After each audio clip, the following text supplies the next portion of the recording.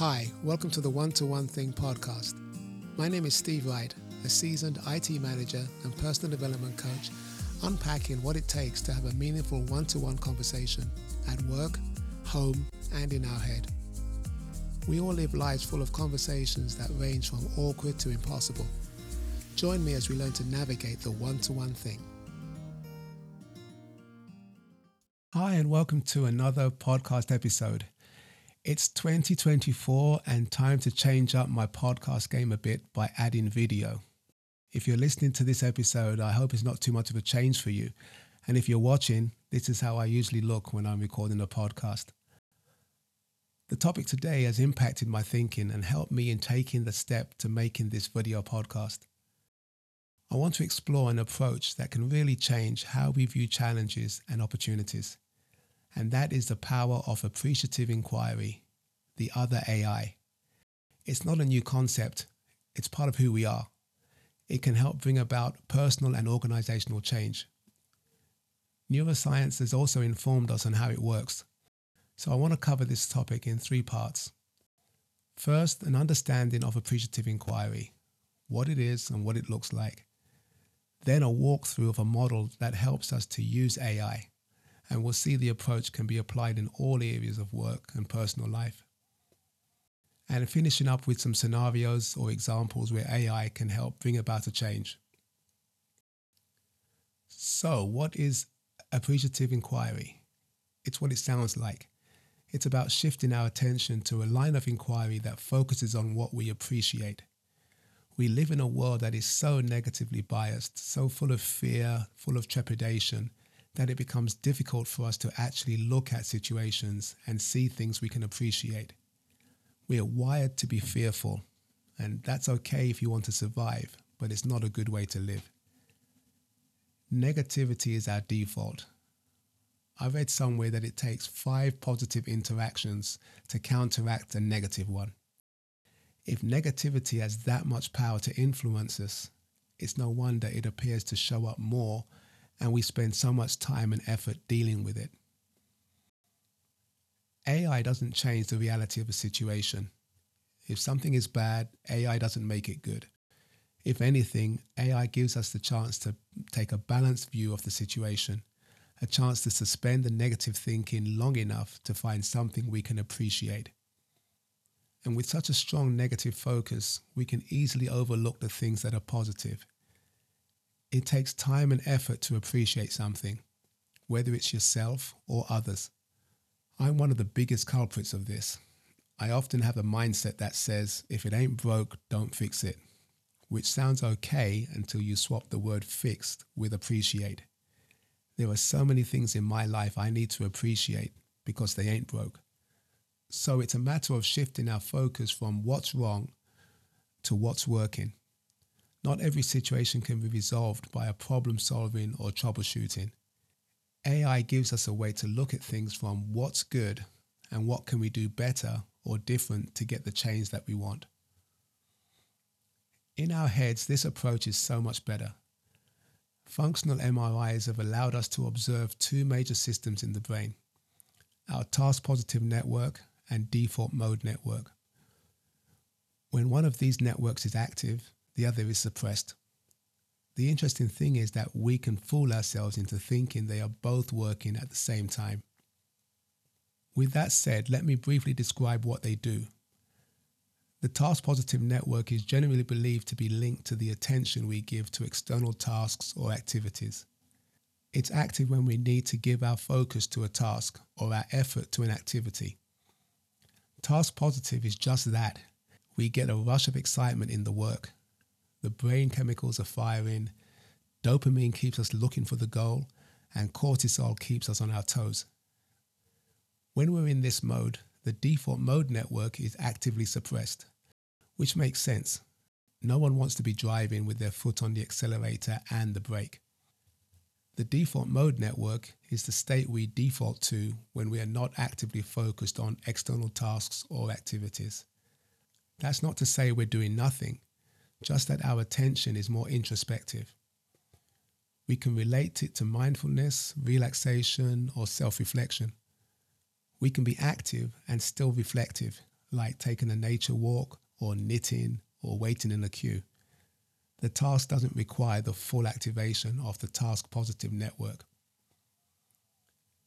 In default mode, we're more imaginative and creative, less constrained by the cognitive limits imposed on us when we are externally focused. And from this mode, we can find it easier to see what's good around us and have an appreciation for it. We make different assumptions and we have different interpretations of reality. One mode is not better than the other or truer than the other. In the workplace or a stressful home, we have our task positive mode firing most of the time. We're problem solving, troubleshooting, firefighting. With AI coming more from our default mode network, it has a hard time being heard over all the tasks that are going on. There is a model we can use to structure our appreciative inquiry so that we can apply it to more creative, positive change using a positive focus. The model is called the 4Ds: discover, dream, design, and deliver. You can make the 4Ds as big or as small as you like and repeat the process as many times as you need. 4Ds start with discover. The word implies there is something to seek or find out. We need to assess the reality and actively seek out what is working well. We can all do this. It only needs us to take a moment or two and shift from problems to positives. And they can be found in every situation. The next step is to dream. Using what we discovered, we move the focus to imagining what is needed in the future. The future can be the next minute or the next decade. The question is, what is needed for people, families, organizations to benefit from this change? Then we design. This is where we combine the discovery and the dream steps to design a structure or action plan to bring about the desired change. And design is important. It puts the meat on the bones of our ideas. And it's the place where we can test and measure how we're doing in meeting our desired outcome. The final step is delivery. This is where we create what will be. The structure is implemented or the action plan is put into place. The delivery is our way of actualizing the dream based on our design. It doesn't have to be perfect, just delivered. Once it's done, there's an opportunity to explore our progress with further discovery and then continue the cycle. The 4D model is not difficult, and the process can be applied in lots of scenarios: organizational change, family dynamics, and personal coaching.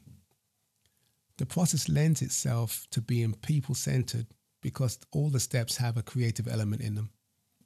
This doesn't mean that it can't be applied to addressing hard technical issues. I can recall many technical troubleshooting issues being resolved with a little creative AI.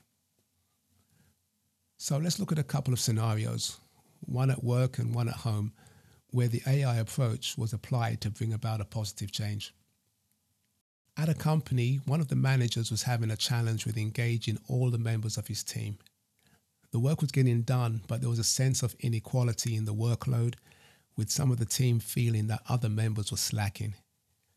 At the team meeting, the manager brought up his concern and asked members what was working well within the team: the discovery. Targets were being met, and that was being brought up as a positive.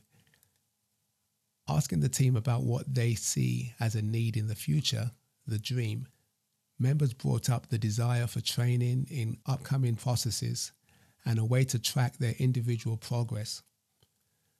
The brainstorming during the design step produced ideas for a learning platform and a performance dashboard with team and individual metrics to keep them informed and accountable. Both ideas were implemented and they improved the performance of the team and its members. In the family scenario, there was a dynamic at home where communication and respect was breaking down. The two teenage kids were always bickering and never had time for each other. Mum and Dad were so busy playing referee and judge, they were having a hard time in their relationship with each other too. On a long road trip with the family, by the way, the car is a great place for family meetings since you have a captive audience, Mum asked each person what was great about their family. It took a while, but everyone had something they all agreed on. Then she asked, what would we want our family to be like this time next year? Not too far in the future for the teens, and the parents wanted a quick result.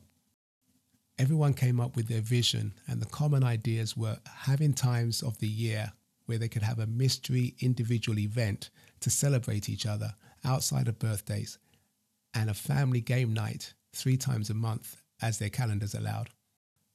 The kids designed a family calendar where the day of the date and the person's name was placed, and they have no idea what the event would be. They also added the game night schedule where each person takes a turn in hosting the event. The game nights were a success with the responsibilities shared, and the mystery dates were as much fun for the organizers as it was for the person having it. The communication and respect is coming back to all areas of family life. The scenarios make it sound so easy to get the desired change. In reality, the first hurdle is to believe the process can work. You have to practice AI on yourself before presenting to someone else. And then it's usually best to start small with something that you can see a positive change in. Then you go around again. Remember, if it ain't broke, appreciate it. Also, don't get caught up in chasing perfection. Your task-positive network will kick in and you'll end up looking for problems in what you should be appreciating. If you're able to do AI with your default mode fully activated, positive and creative, then that is awesome. So to sum up, appreciative inquiry is really just another way to look at the reality of a situation from a positive perspective.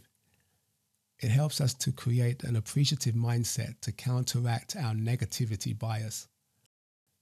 AI is not an exercise in positive distortion. It actually calms down our busy task-positive network to where we can be creative and imaginative. As a coaching approach with teams and individuals, it can be really helpful in bringing about the positive change that people are looking for. Thank you so much for joining me on this video. I appreciate you, and I hope you enjoyed the format. Drop me a line and let me know what you think.